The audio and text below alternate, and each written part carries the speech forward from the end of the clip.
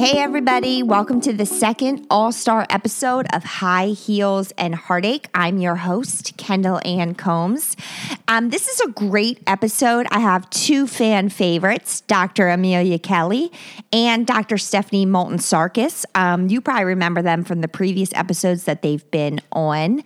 Dr. Kelly is going to walk us through how all of this anxiety and fear from being in self-isolation or quarantine or stay at home or whatever your state or country is calling it, how that anxiety and fear might be showing in our bodies.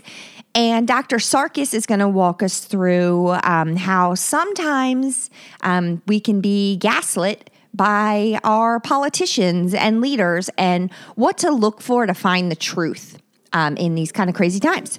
So, first off, Dr. Kelly.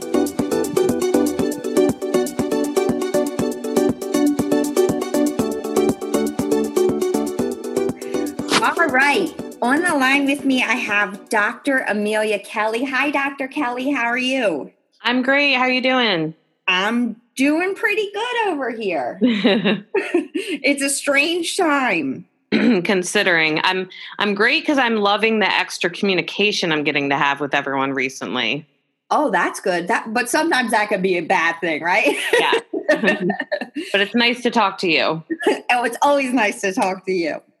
All right. So here, a question that I have for you, and this is it. I had this question in a couple different ways come in. So I'm just going to read this one and then you can kind of talk around it as well. So Your question is, I'm so anxious that I'm paralyzed. My stomach is in knots and the impending dread is consuming me. How can I work through this? Okay.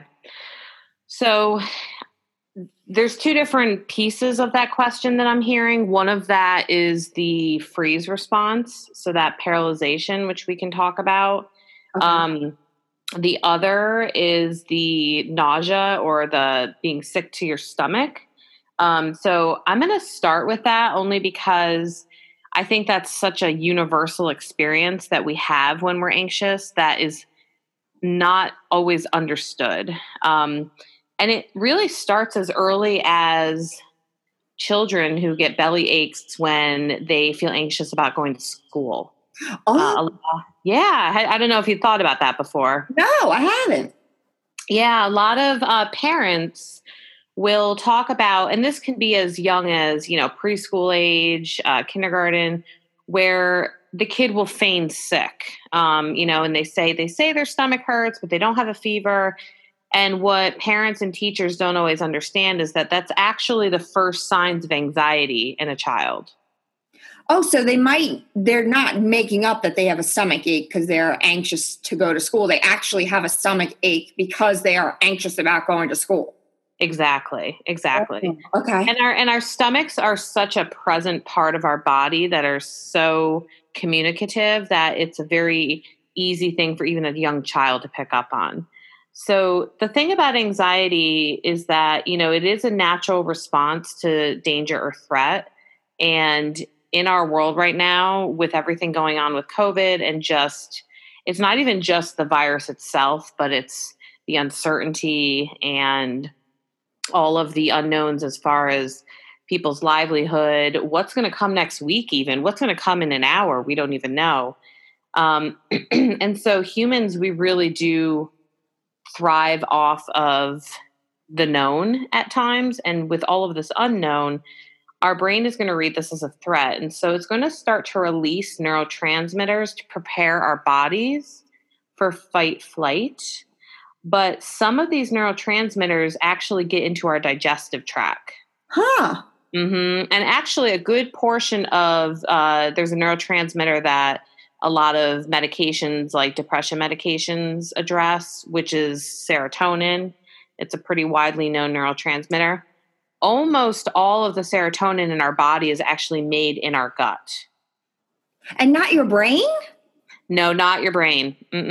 It travels from your gut to your brain. I didn't know that. Yeah, it's pretty wild. And that's why there's, I think it was Hippocrates or someone who said food is medicine, medicine is food.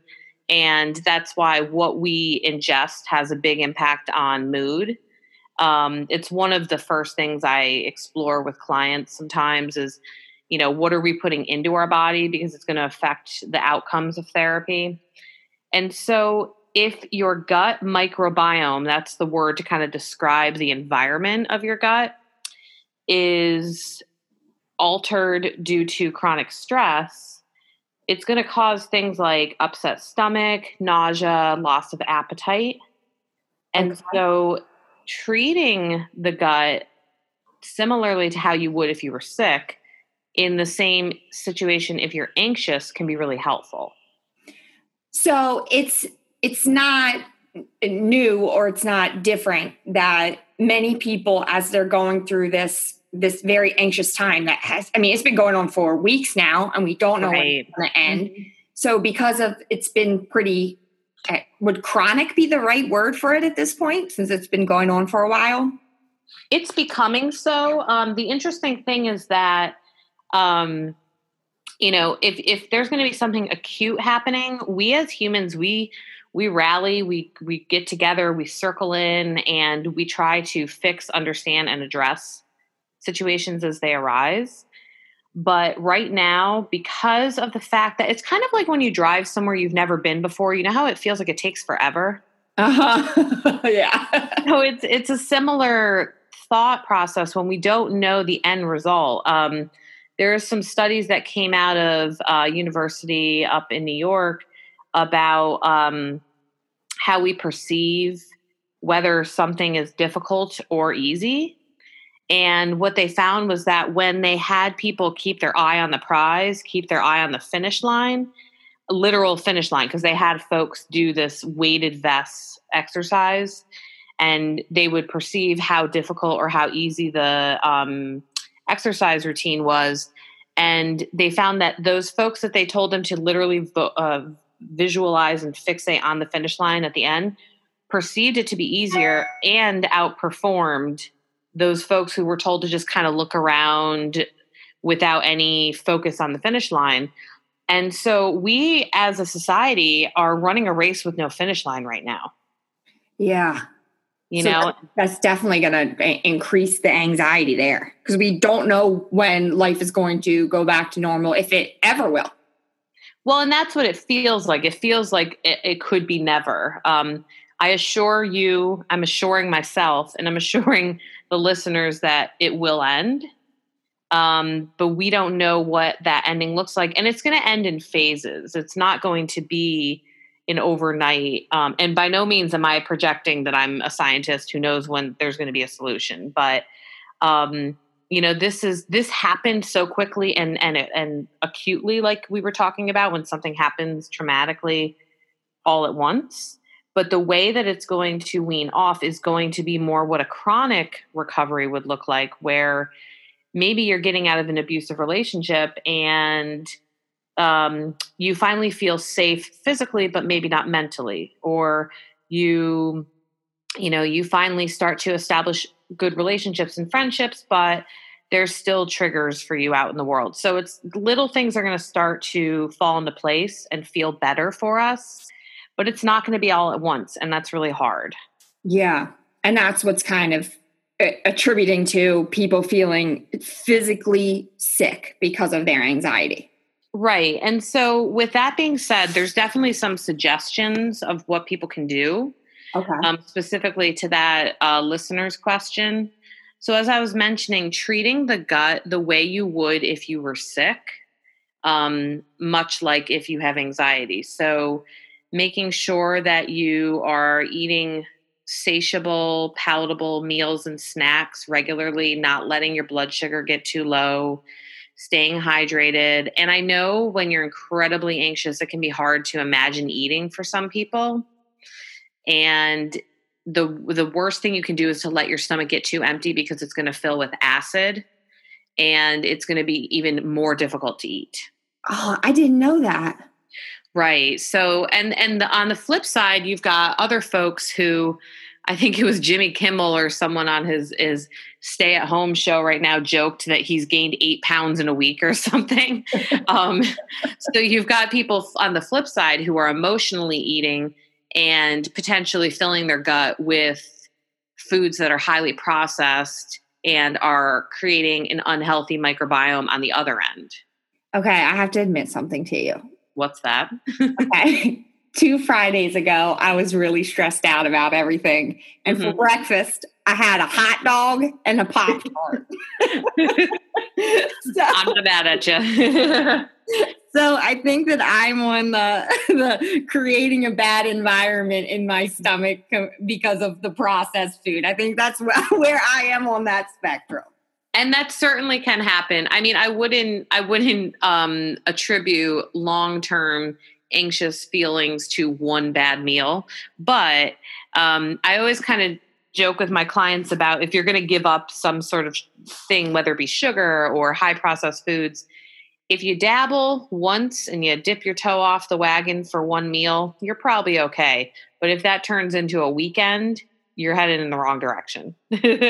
Yeah. So it's probably kind of a vicious cycle because, like you said, that serotonin is made in our stomachs. Mm-hmm. And so that's kind of the cause of maybe feeling sick and because of the anxiety. But then also we might be contributing to that by making bad food choices, whether it's in the hot dog and Pop-Tart breakfast or the no breakfast. Right, exactly. And the other thing too is that too many folks are taking and not to minimize the importance of staying at home, and it doesn't work for everyone. What I'm about to say does not work for people who live in a highly dense population, who don't have a backyard or who don't have access to a greenway.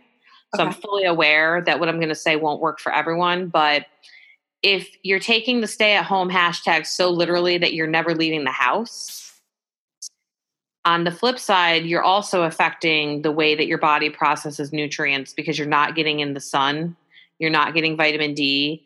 There was a study on the influenza epidemic in the early 1900s where the folks who were in the medical wards, in the medical tents, who were housed outside of the tents actually had a higher recovery rate. Huh.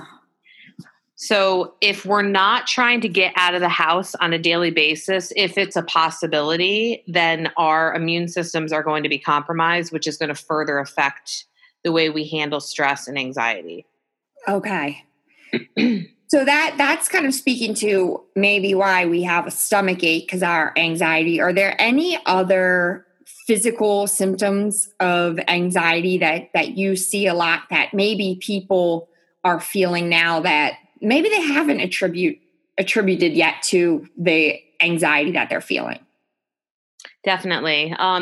So if we think about that natural fight-flight response, the different fight responses associated with anxiety could be tense muscles, lock jaw, tension in the jaw, maybe headaches, backaches, basically just kind of like what it feels like to walk around ready to go all the time. But when you're incredibly hypervigilant chronically, it's going to create some pain. In addition to that, insomnia is something a lot of people are struggling with right now, especially because routines are getting thrown off. Mm-hmm. And so trying to have some semblance of a routine is incredibly healthy and helpful right now for sleep, which then affects chronic pain and inflammation, which affects the way that our body responds to stress and anxiety. But I want to be really clear, something I don't want someone to take away from this conversation is that they need to go write the next great American novel while they're dealing with a worldwide pandemic. It's okay to not feel highly productive. It's okay to not feel okay. Mm-hmm. But just like we would do if we were sick or if someone we loved was struggling, we would encourage them to have some sort of routine of a new normal, at least for this time period. So when we're talking about anxiety and our bodies, Mm-hmm. sleep is important. eating right is important, and understanding that you don't have to do it all is also important, just for of course, for our mental stability, but also so our physically we feel okay. We need to be kind to ourselves mentally. Absolutely. My hope is that people walk out of this with more self-compassion for themselves and less critical self-talk. That's something that I've seen with so many of my clients leading up to this pandemic, is a consistent barrage of, I can't do this, I can't do that, I'm bad at this, I'm bad at that. And I'm not talking about, accomplishments and success-oriented things. I'm talking about internal dialogue. And we're kind of all in this together right now. We're not kind of, we are all in this together right now. And everyone is having to kind of rewire the way that they talk to themselves, because we're spending a lot of time with ourselves right now. Yes, we are. Okay, so that's really helpful, because I think that's lots of people don't really acknowledge that the way that they're talking to themselves and the stress that they're putting on themselves might be manifesting itself physically, along with the anxiety in the not being able to sleep and having stomach aches and feeling so tense in your body. Right. And the other side of that too, because we're kind of dabbling into the more mental aspect of this piece, is that there are some very tangible things you can do for panic and for anxiety as well physically that could be integrated into your day. We're talking about having a compassionate self-schedule instead of a goal-oriented self-schedule. And granted, some people have a lot on their plate right now because they're homeschooling, they're working, they're childcare, they're trying not to divorce their spouse. So there's a lot happening at once. But things that help regulate your vagus nerve, which is the nerve at the top of the spine, base of the skull, that helps to establish whether you are in a safe environment. It's called your vagus nerve? Your vagus nerve. Mm-hmm. Like Las Vegas? I'm sorry, what? Like Las Vegas? like polyvagal. Dr. Porges is a pioneer in research on the vagus nerve. It used to be thought that suppression of the nerve would make individuals pass out, and it is true. But what they found, that just enough, they call it vagal brake on the nerve, helps to establish a sense of safety, calm, relaxation. The vagus nerve gets really disrupted in folks who have experienced trauma. So things that can be done to help regulate the vagus nerve during this time where your body might be feeling keyed up for no reason, because technically you might just have to walk across the kitchen and make some coffee, but in your internal world, the whole entire universe is crashing down on you. Mm-hmm. So things that are simple are singing, deep rhythmic breathing, physical activity, mantras, chanting, anything that helps vibrate your throat actually massages that vagus nerve. Really? Yeah. And so wouldn't it kind of make sense too that talking goes along with that, and being able to, get on different apps like House Party or Zoom or, Skype or whatever works for people, like just getting to talk. But the thing of it is that seeing people's facial expressions and vocal tone both help regulate the nerves. So it's really neat when you can physically look at someone you love as well, even if it's through a screen. Wow. Mm-hmm. So just by like having a Zoom chat or FaceTime with someone, you're helping to regulate that nerve, because you're actually the physically just speaking, the vibration in your throat is helping to regulate. Seeing the face of the person that you love and hearing the tone of their voice is helping you regulate. Mm-hmm. Mm-hmm. Wow. As long as these are safe people. Yeah. Obviously. Yeah. And as long as you're staying in a safe space too. I have to work with folks a lot on breath and finding a rhythm, whether it be taking a breath in between thoughts or slowing down, those things send different signals to your body. And you can tell when I'm talking to you that I'm doing it in a rhythmic way, and that's in a way to make sure that I stay nice and calm while I talk to you on this live recording. And I do not. Well, but you can edit. I can't. True.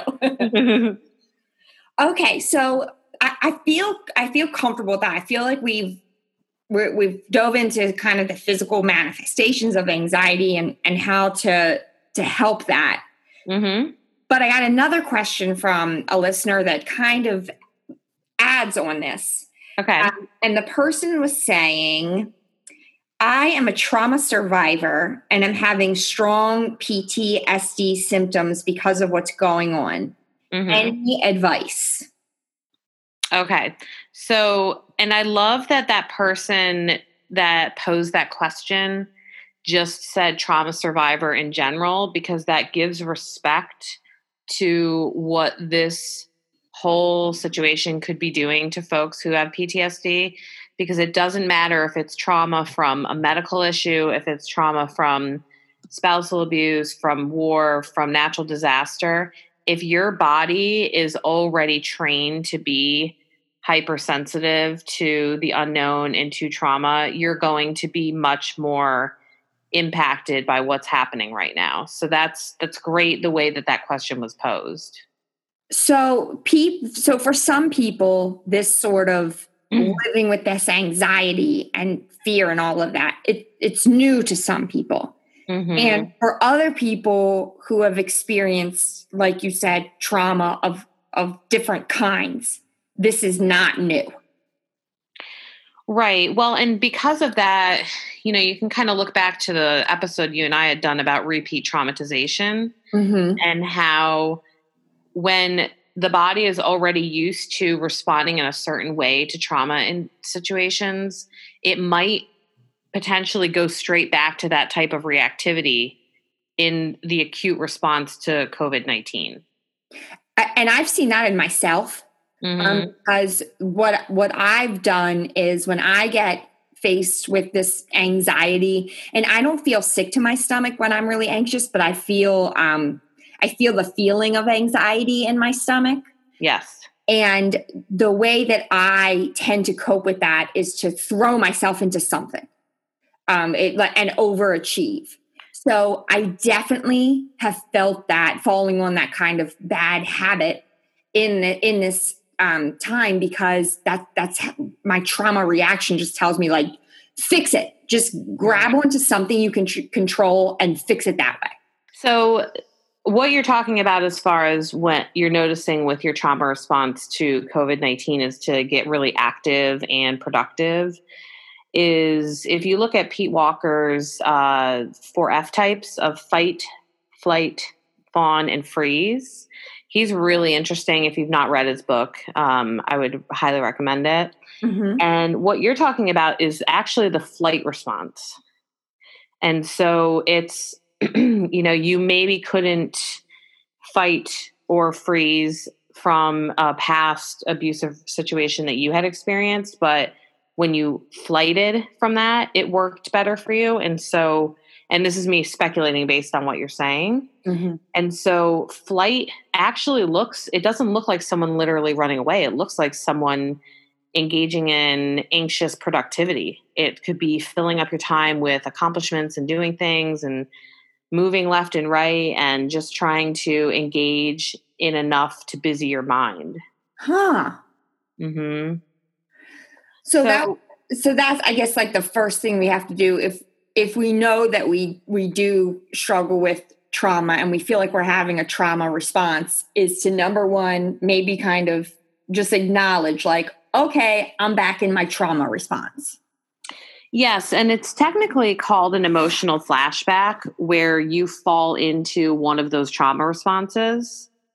And learning how to regulate an emotional flashback can be really helpful. So to go back to that listener's question about, I feel like this COVID-19 situation is bringing up my PTSD symptoms.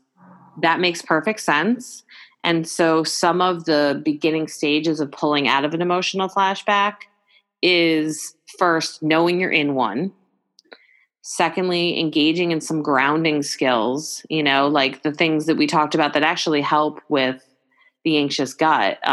You can't breathe in the future or the past. You can only breathe right now. Oh, I like that. Yeah. So, taking that deep, deep breath right now and reminding yourself, and I've even had to remind myself this too sometimes, nothing is actually happening. I'm sitting in a room. I'm chatting with you. Nothing is actually happening to me in this moment. Mm-hmm.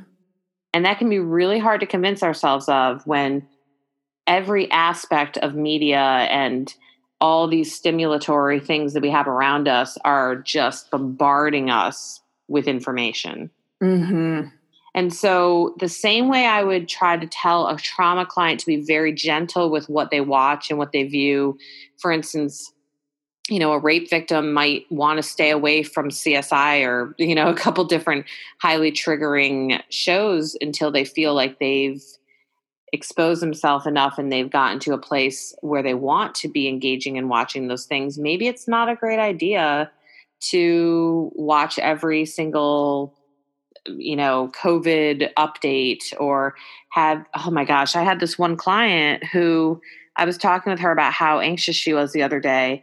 And she said that she had her phone set up to ding every time a new person in her community got diagnosed. Oh my gosh.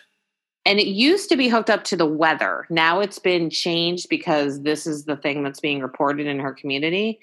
And I said to her, before she even got off that telehealth call with me, I asked her, would you please consider turning that off? Because that is so repeatedly triggering. Oh my gosh, yeah.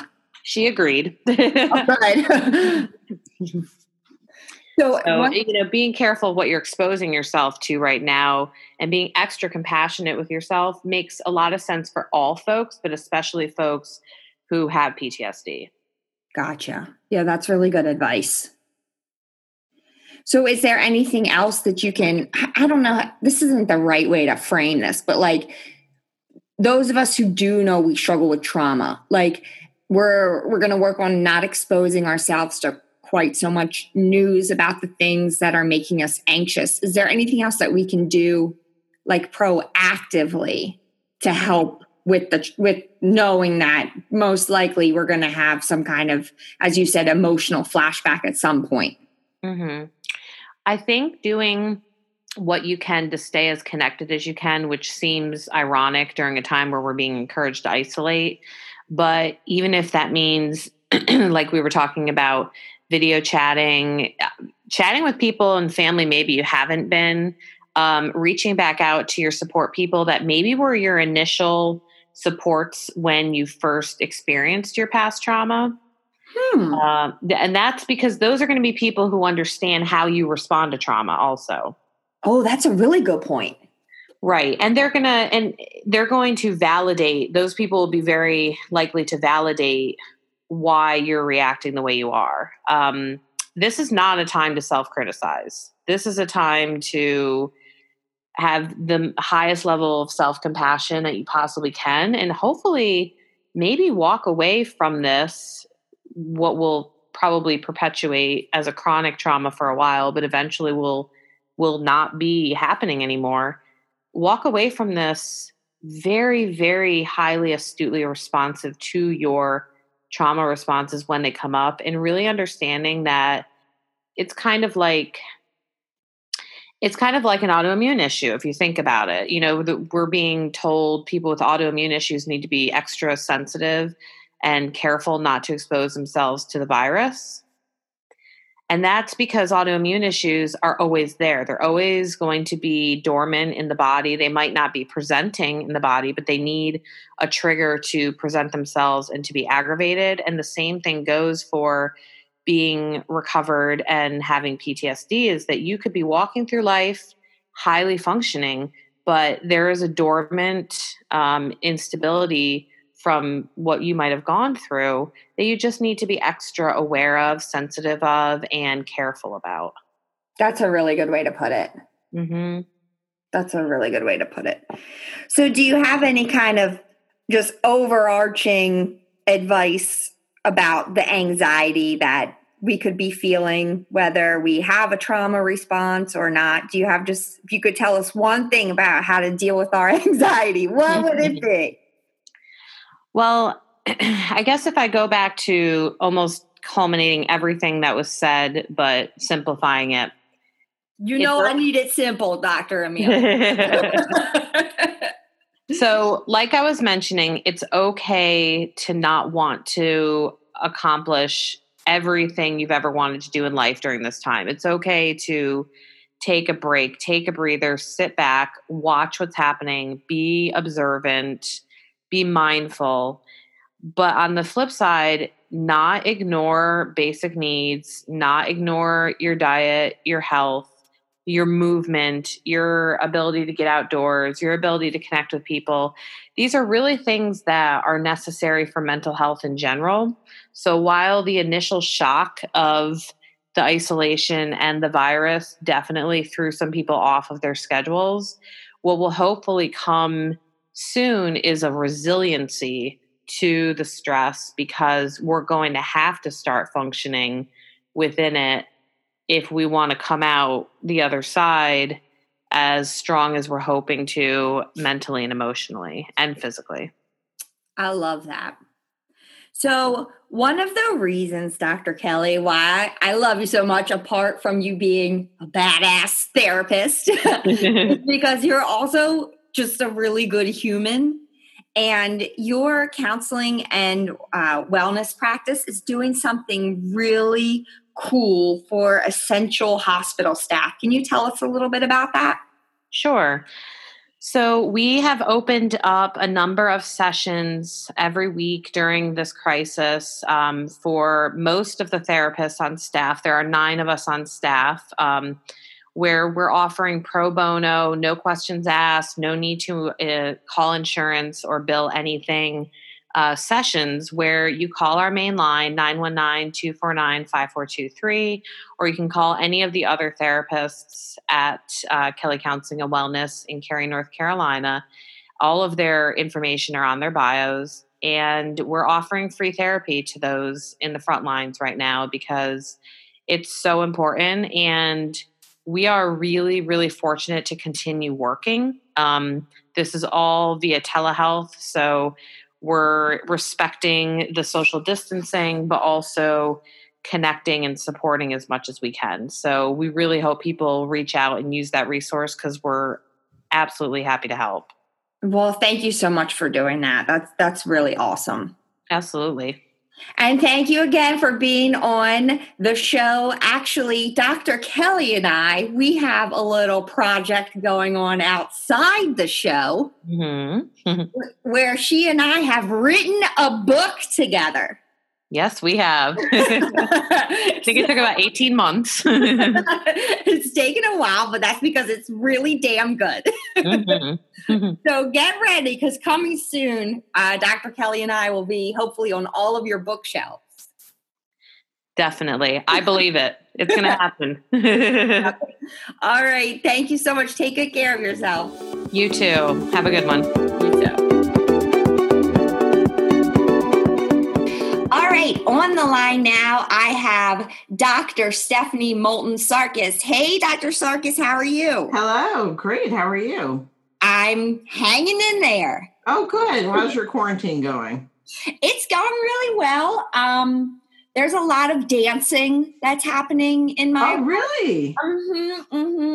Well, tell me about the dancing. Well, my dog, he has now just accepted that he's an audience member of the dancing. So at least I can put on performances, right?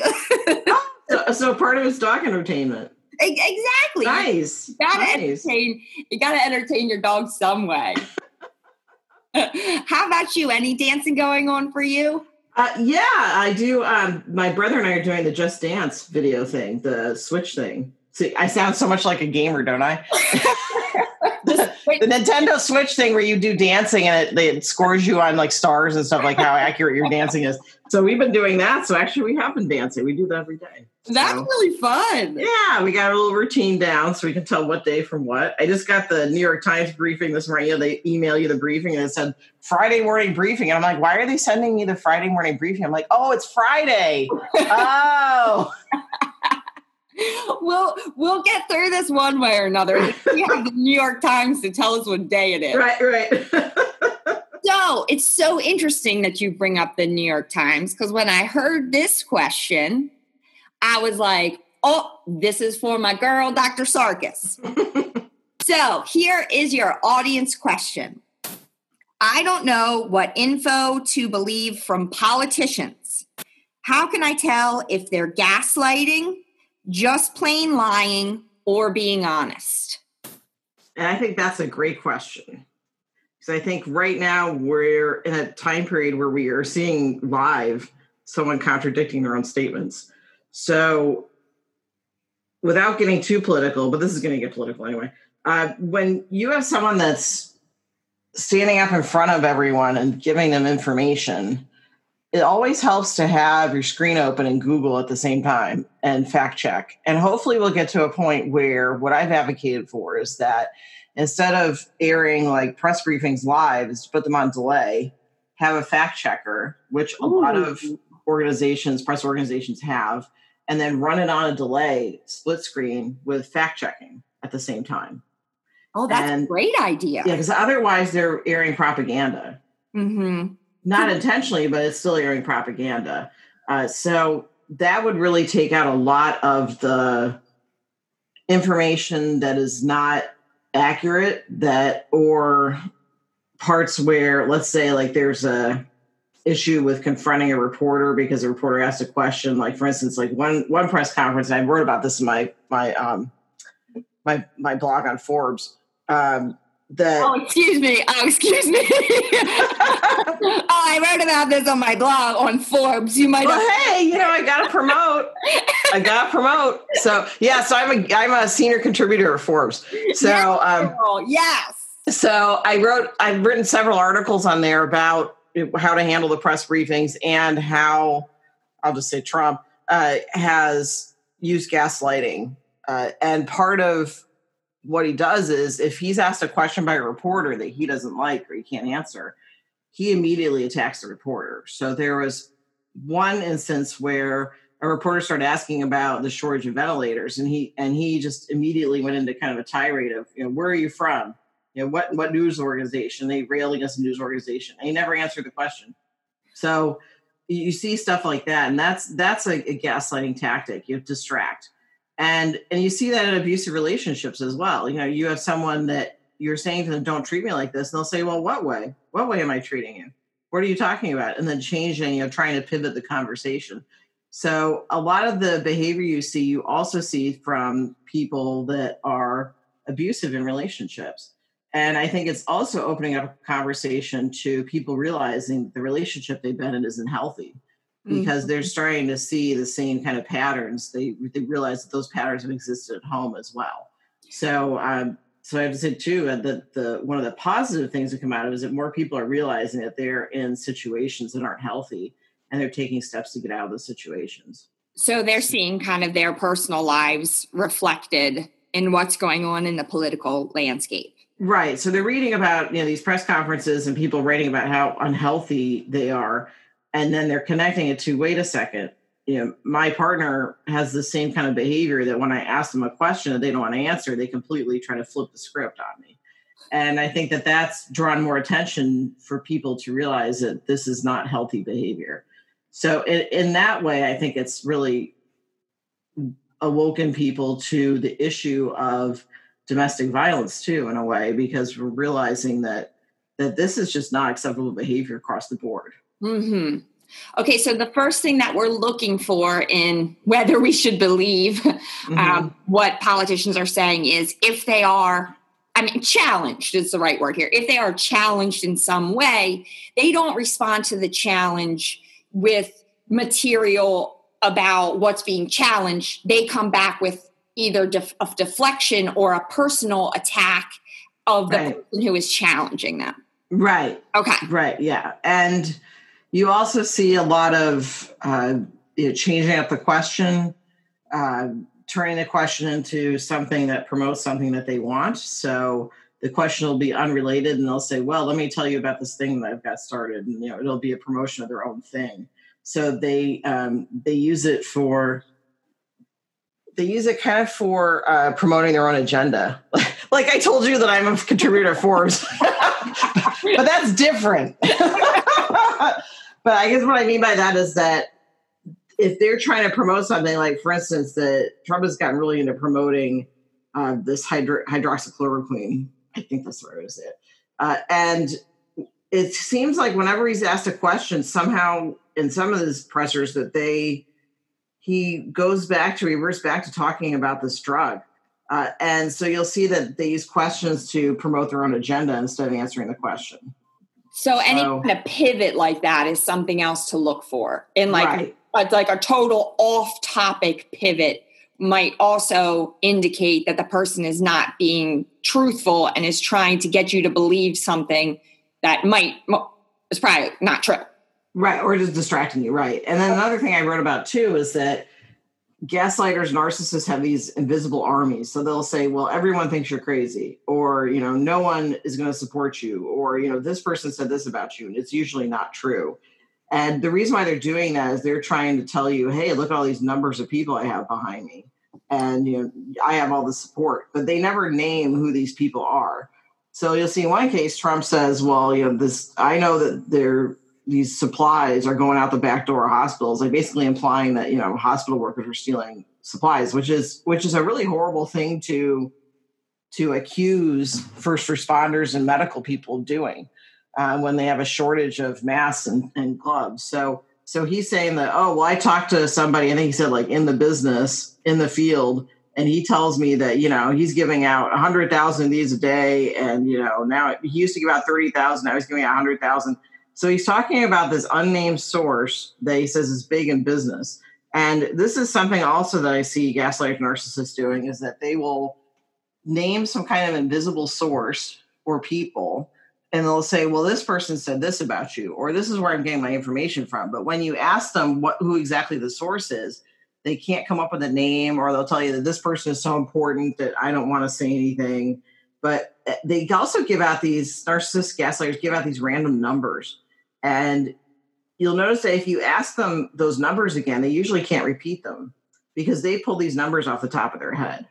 Oh, and see, I fall for the numbers because I'm always like, oh, well, obviously, if there's numbers, right. I don't take the second to think like, wait, they might just have made up those numbers. Right. I think that's a natural tendency we have, is that we trust numbers because they're numbers, right? That they don't have anything, numbers don't have any kind of emotion or pull as to which way they go, but the person saying them does. So, when someone says, well, the number of this is this, you go, well, tell me, do you have a source for that? So, I mean, this is kind of prevalent on Twitter. You have people, there are bots on Twitter that will, throw out numbers. And if you just ask them for their source, a lot of times they can't name their source. And this is the thing that we really need to look for, is that look for where this information came from. And if it's coming from this invisible source, now I will say that journalists do have anonymous sources, and for safety reasons, they can't disclose that when they give information. That's different. Mm-hmm. This is where you're deliberately trying to manipulate people by throwing out these invisible people that, and they're usually, important, quote unquote, important people. And that reinforces the narcissist gaslighter's idea that he's important. Well, I talked to somebody in the field, someone, that's very important or whatever it is. And that ties into, and people are more likely to believe it because, oh, well, he said it's an important person, and he's, he was embedded business, so therefore he knows these important people. So again, we really need to do some fact checking. And if something sounds too good to be true, it probably is. So that's the truth. Yeah. So that's another thing we need to look for too, is that if it sounds like, oh, hey, we're going to get rid of this by the end of April, if you look at the research, this is going to go on for a while. We're flattening the curve, so that means that the cases are going to spread out. But when you flatten the curve, you're not going to. The reason why we're doing that is that you don't want to have everyone's sick at once because the hospital staff are already overwhelmed. So what we're trying to do is we're actually stretching the virus out longer, but we're making it so that if you do get sick, that there'll be enough beds for you and there'll be a ventilator for you. So in case. So that's why we're flattening the curve. So it doesn't mean that we're going to get through it quicker. It means actually it's going to stretch out longer, but that's exactly what we wanted to do. Gotcha. So when we're hearing information from whether it's a politician or someone on Twitter, mm-hmm. a good way to protect ourselves is if we can ask the person, hey, where did you get that information? Mm-hmm. Right. But if the person, obviously, I can't be like, excuse me, President Trump, where did you get that number? Well, reporters do that, and he talks over them. You notice that too. He just kind of steamrolls them. He'll talk right over them, and I've noticed that over time. And I think they've been trying this for a while, but they're getting more and more, I would say, more assertive with trying to continue to talk to him because they know that he's going to try to drown them out. So I have to say that's what we have to do too, is that if you feel like somebody is not telling you the right thing, one of the things they'll do is they'll try to talk over you. You've seen that in many different interviews where people representing this administration, one of their tactics is to talk over. Kellyanne Conway is a master of this. She'll keep talking over someone and not answer the question. And then when she's challenged on it, she'll just keep talking over them. And eventually people, just because we're conditioned to, if someone's talking, we are quiet. But I think more and more people are realizing that they need to keep asking the question and not let someone like this talk over them. Now, again, you're in a briefing room, so you have people that you obviously can't talk loud enough over the president because he's got a microphone. But I've noticed that people are becoming more and more assertive with not letting the question go, like not letting him kind of wriggle away from the question, which I think is, again, another thing we need to do is to, if it's someone that's a leader, they need to answer questions. And that's not happening here. And again, we need to hold that person responsible for that. Part of the issue is that you don't have anybody in his own party kind of standing up to him. So that's another issue that we have to look at too, is that we need somebody that is affiliated with his party to stand up and say, hey, this is not okay. Because some have, and they get immediately ridiculed.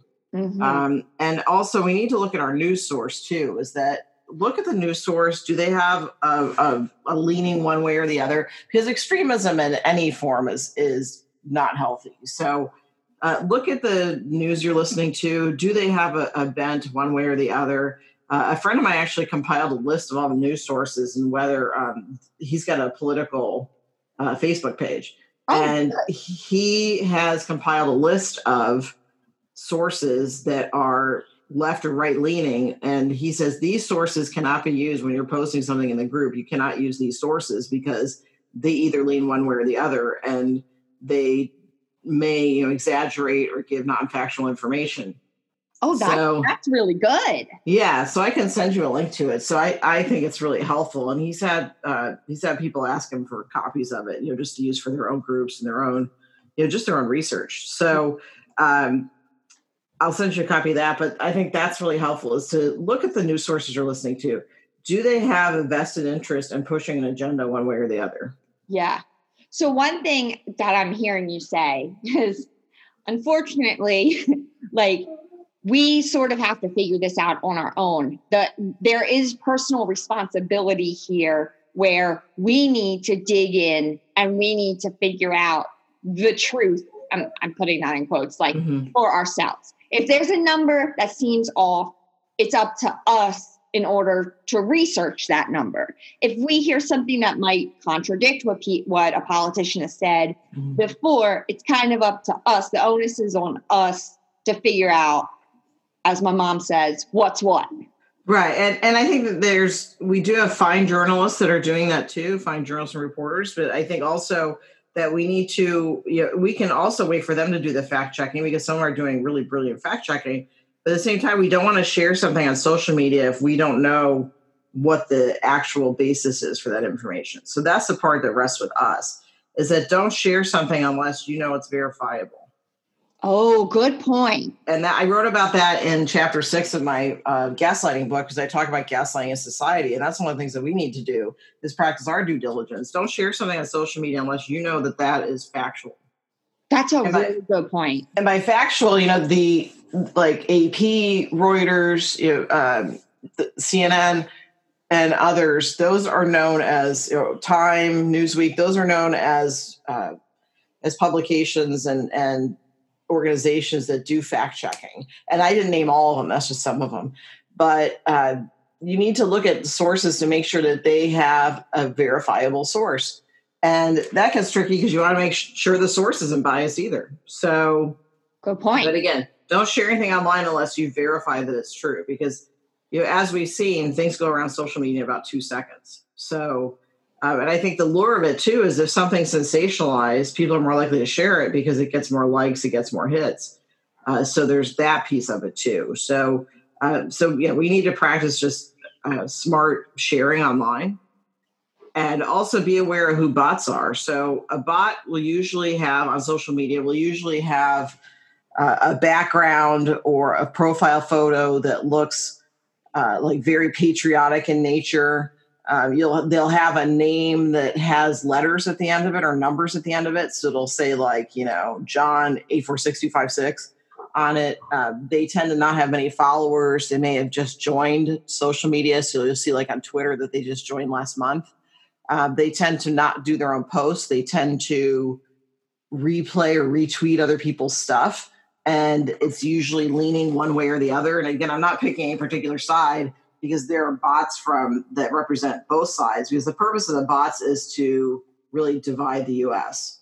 Okay, so for people who don't know what a bot is, can you tell us what a bot is?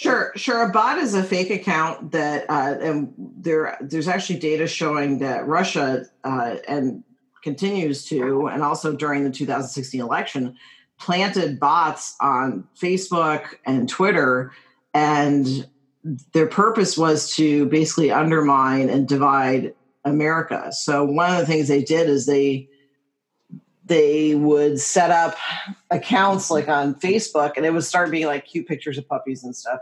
And oh my God, I would definitely fall for that. And then it turned, because they know what people like. So, and then that would turn into a political thing. And one of the things that they did, and again, I write about this in my book about how this was kind of rampant in Facebook, because it's like whack-a-mole trying to, figure out who's doing this.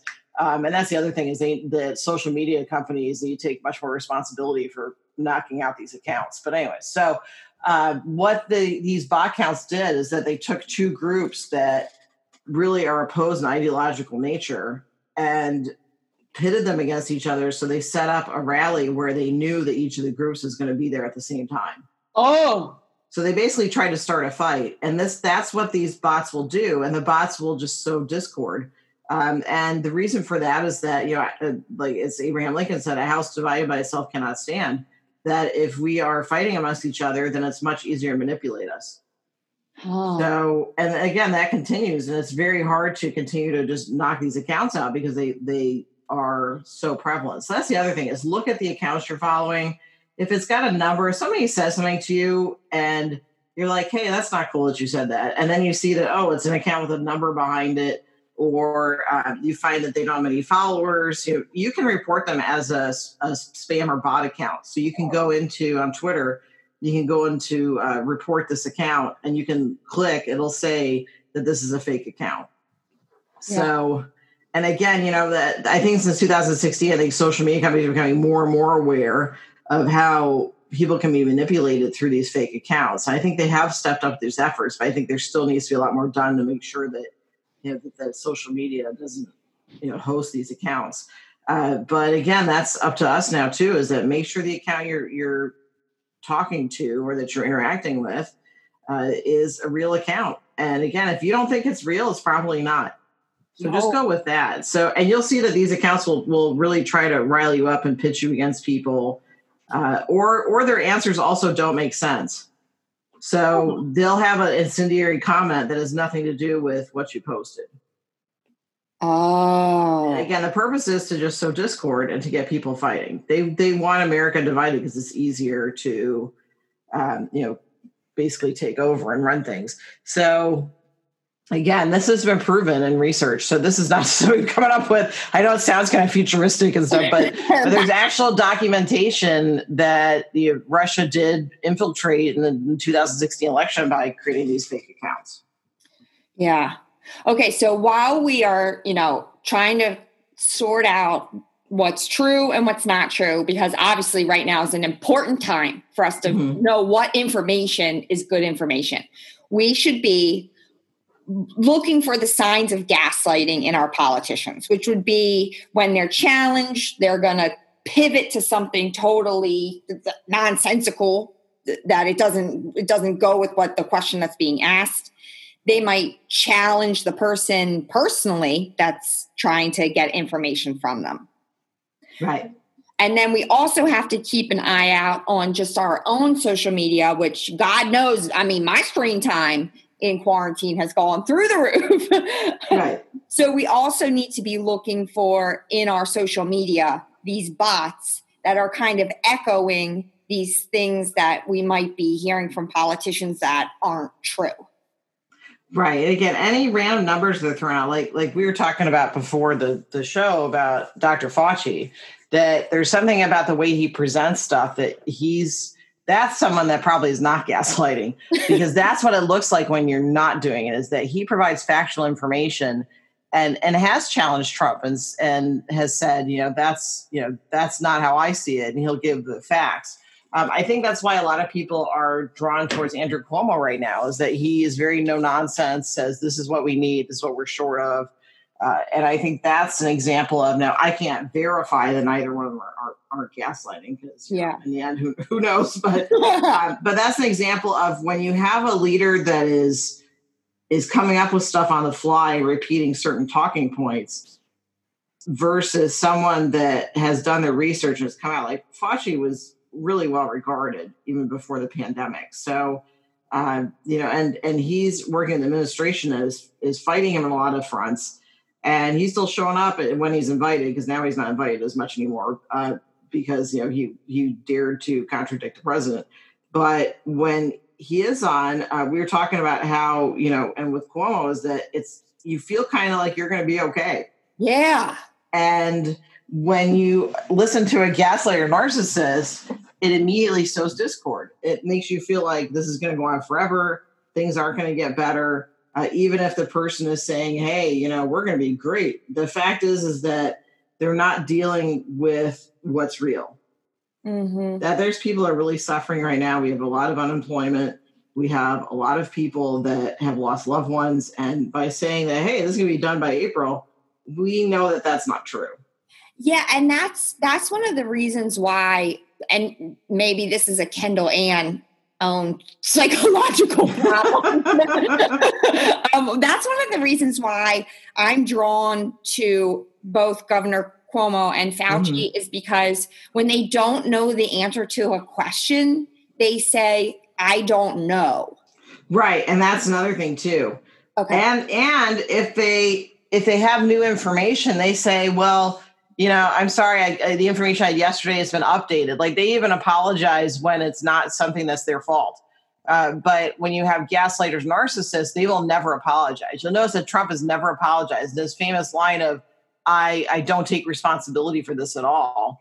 That's a classic gaslighting narcissist line. I don't take responsibility for this. They don't take responsibility for things. You'll never see Trump apologize for things. If it is an apology, it's not really one. It's like, well, I'm sorry that you got upset by that. And I think that's kind of what's led to why reporters are forced to kind of get him in gotcha situations, because he's not someone who's like, yeah, you know what? That's what I did say yesterday, but things have changed now. And it's not even a gotcha, because he's blatantly disregarding what he said, even that same hour. Yeah. So it's holding somebody accountable. So one thing we should also be looking for is if someone, instead of saying, yeah, I said that, and that was based on the information then, and now it's changed. If instead of doing that, they're saying, I never said that, then that's something that we need to understand is a gaslighting technique. Right. Or let's say they didn't say that. So you've had cases where people have been told, you said this, and they actually didn't. The way they handle it is they say, no, I'm sorry, that's not correct. What I said was this. So what you see Trump do is that when they say, well, you just said this, he'll say, no, I didn't, and just shuts it down. But, if you think that you've been told that you didn't say something or said something that you didn't, you usually come up with some factual evidence that proves that, yes, you did say this thing. But you'll see that Trump doesn't do that. He just doubles down on, I never said that. And where are you from? Where are you reporting from? And your terrible news outlet. And the problem with the distraction, for many people, that distraction works. And they'll move on to the next thing and go, oh, yeah, well, that's that news agency. But these are very reputable news agencies and very reputable reporters, journalists. Yeah. So we need to keep that in mind. These people have worked very hard. A lot of fine people have worked very hard to make sure that we have the correct news. Now, I'm coming from a background where my undergrad degree is in telecom production. And so part of what I did was news stuff. So here we go again. So, well, hey, I think part of the reason why I have to mention that is because when I've written stuff about gaslighting and Trump, I've received several emails, voicemails, tweets that question my credibility to know this. And I think I think it's good that you question somebody's credibility. So I like when people say, well, what's your background that you're being able to say this? And usually it's in my bio and different things. But I'll tell them, I have an undergrad degree from University of Florida in telecommunication. And then I also have these counseling degrees and 20 years of experience. And so I think it's good that we question. I think that's good. I think the thing we need to watch for is that when we need to do that in a way that, you don't add in threats to people too at the same time. But I feel like that's important to let people know what your credentials are. If you are a helping professional or a medical professional, throw your credentials out there. I think sometimes that we're told that that's, that we're showing off, but we need to do that, especially now, because, a lot of people's credibility is being questioned. Again, in a way that's good to question it. At the same time, we need to make sure that it's done, in a respectful way and not through threatening people. That's why I mentioned that, is because, I know kind of, on some level how this stuff works. Now, I don't purport that I'm still on TV news because I'm not involved in that. So, but I will say that, there are people that have worked years and years to perfect the art of reporting and being a journalist. And these are people that are trying to get factual information out. Now, does that mean 100% of them are on the up and up? Probably, that's not the case for any profession, right? But most are fine individuals that spend, and they've risked their lives in many cases to give us factual information.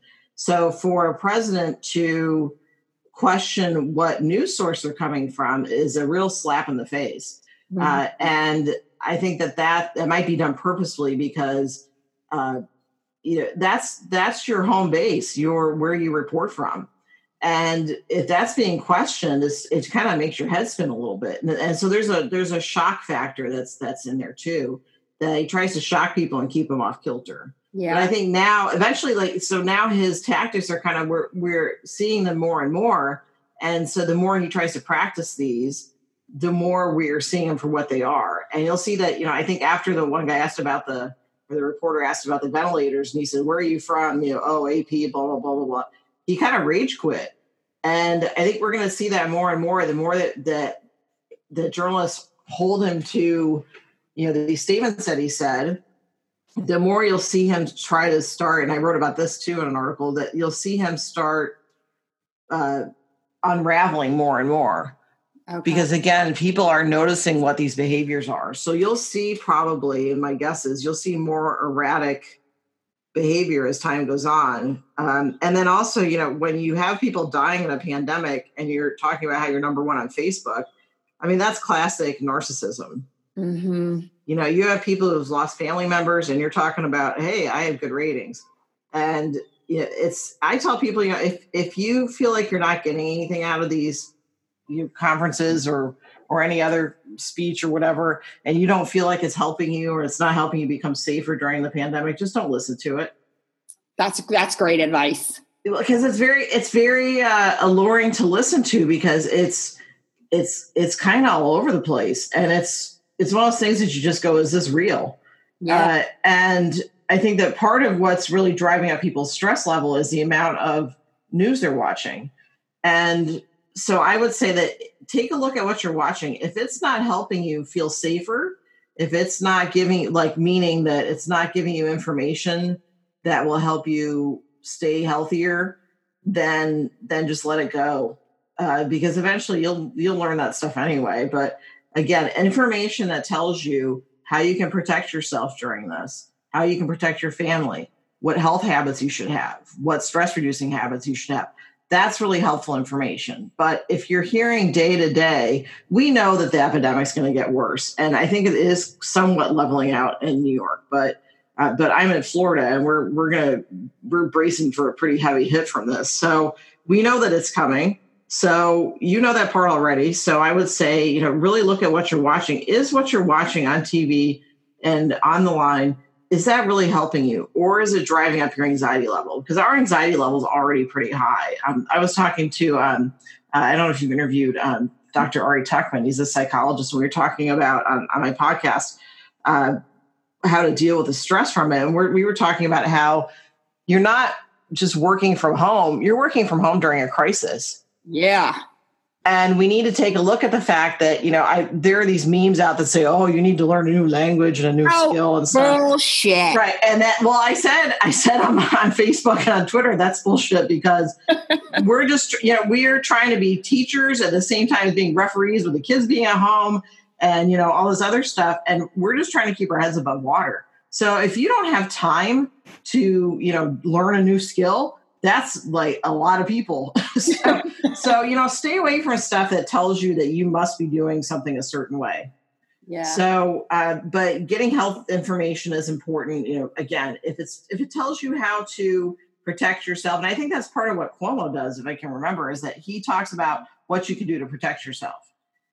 Trump, on the other hand, you'll watch that when people ask him about masks and everything, he deflects. Mm-hmm. And he says, I don't need a test. I'm fine.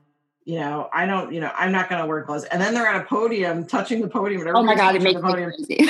And they still shake hands and stuff. Yeah. And so part of what it is too is that, regardless of whatever party the person is with, we tend to look to the president as this is a person whose behavior we're supposed to emulate. And here's someone that's telling us that, hey, this is no biggie, and touching the podium. And, and so I think that translates into sometimes people thinking this isn't a big deal. And, that's been downplayed. And, what was his comment about? Something about, he wants to make sure the numbers stay low. Is that the numbers meaning we're not going to get an accurate read on how many people have this, or what, there's kind of these vague statements that are made. And when they're asked to be clarified, he can't clarify them. Yeah. So we need to look for that too. So again, if you've noticed that whatever someone's saying sounds kind of like your narcissistic relative during the holidays, that's probably a sign that's not healthy. So if it reminds you of, Aunt Margaret that tells you that, she thinks that this is true and it's something that's just really off the wall, you're kind of like, hey, pass those potatoes and let me not get into talking with her about stuff. So that's something we need to look at. If it sounds like it's off, it probably is. Yeah. And the other thing is too, is that I think people, it's hard to, when people are kind of devoted to this misinformation, it can be hard to change your minds about it. So the important thing is that you aren't getting into it and you're not kind of propagating it or sending it out online. So that's one thing to keep in mind, is that if you don't agree with something, at least, make sure that what you're sending out is factual and that is backed up with a credible news source. Yeah. All right, Dr. Sarkis. Well, as always, you teach me so much, and it's always a joy to talk to you. You actually have your own podcast called Talking Brains. So I'll put a link to that in the show notes. And thank you for coming on, and I will continue to get in Twitter beefs with people that mess with you. Because I And thank you. I don't like it when people try to mansplain shit to you that you are the expert in. I will never understand it. And well, it's interesting to see what people say too. Like I've started posting when people send me kind of nasty emails and stuff. I post them online. And I'll sometimes I'll blur out their names, sometimes I'm not, because if you're posting it to me on Twitter, everybody can see it anyway. Yeah. But my feeling is that we need to bring this out into the light. And part of why that type of intimidation is harmful is that people tend to be quiet about it. And so what I've been doing is if you send me something nasty, I put it online for everybody to see. And I think that's actually led to a decrease in people sending me stuff like that. Because I'm like, hey, if you're going to say something to me on social media, let's just put it out in the open for everybody to see. So shine light on the darkness, basically. Yeah. So that's another thing too, is that if you see someone that's being treated unfairly, report that person. And thank you for also, coming to my defense on things too, because it's an issue that, again, we need to start speaking out more and more when we see this stuff. So, and again, I'll just plug my book too. So it's Gaslighting, and there's a whole chapter on gaslighting in society and a whole thing on bots and how to identify a bot and how to make sure that you don't spread misinformation unknowingly. All right. I'll link that up too. Well, thank you. Thanks for having me on again. Always. And you can always come back whenever you want to chat, because I really love talking to you. Oh, thanks. I enjoyed talking with you too. All right. Enjoy the rest of your day. Thank you. You too. Thanks again to Dr. Amelia Kelly and Dr. Stephanie Moulton Sarkis for being on the podcast today. I have the links to the resources that they were describing in the show notes, so make sure that you check that out. Also, make sure that you're taking extra care of yourself through this very anxious time, and just know that you're not in it alone, and make sure that you reach out for support if you need it. If you are in an unsafe or unhealthy relationship and need help, please call the National Domestic Violence Hotline. That number is 1-800-799-7233. Again, that number is 1-800-799-SAFE.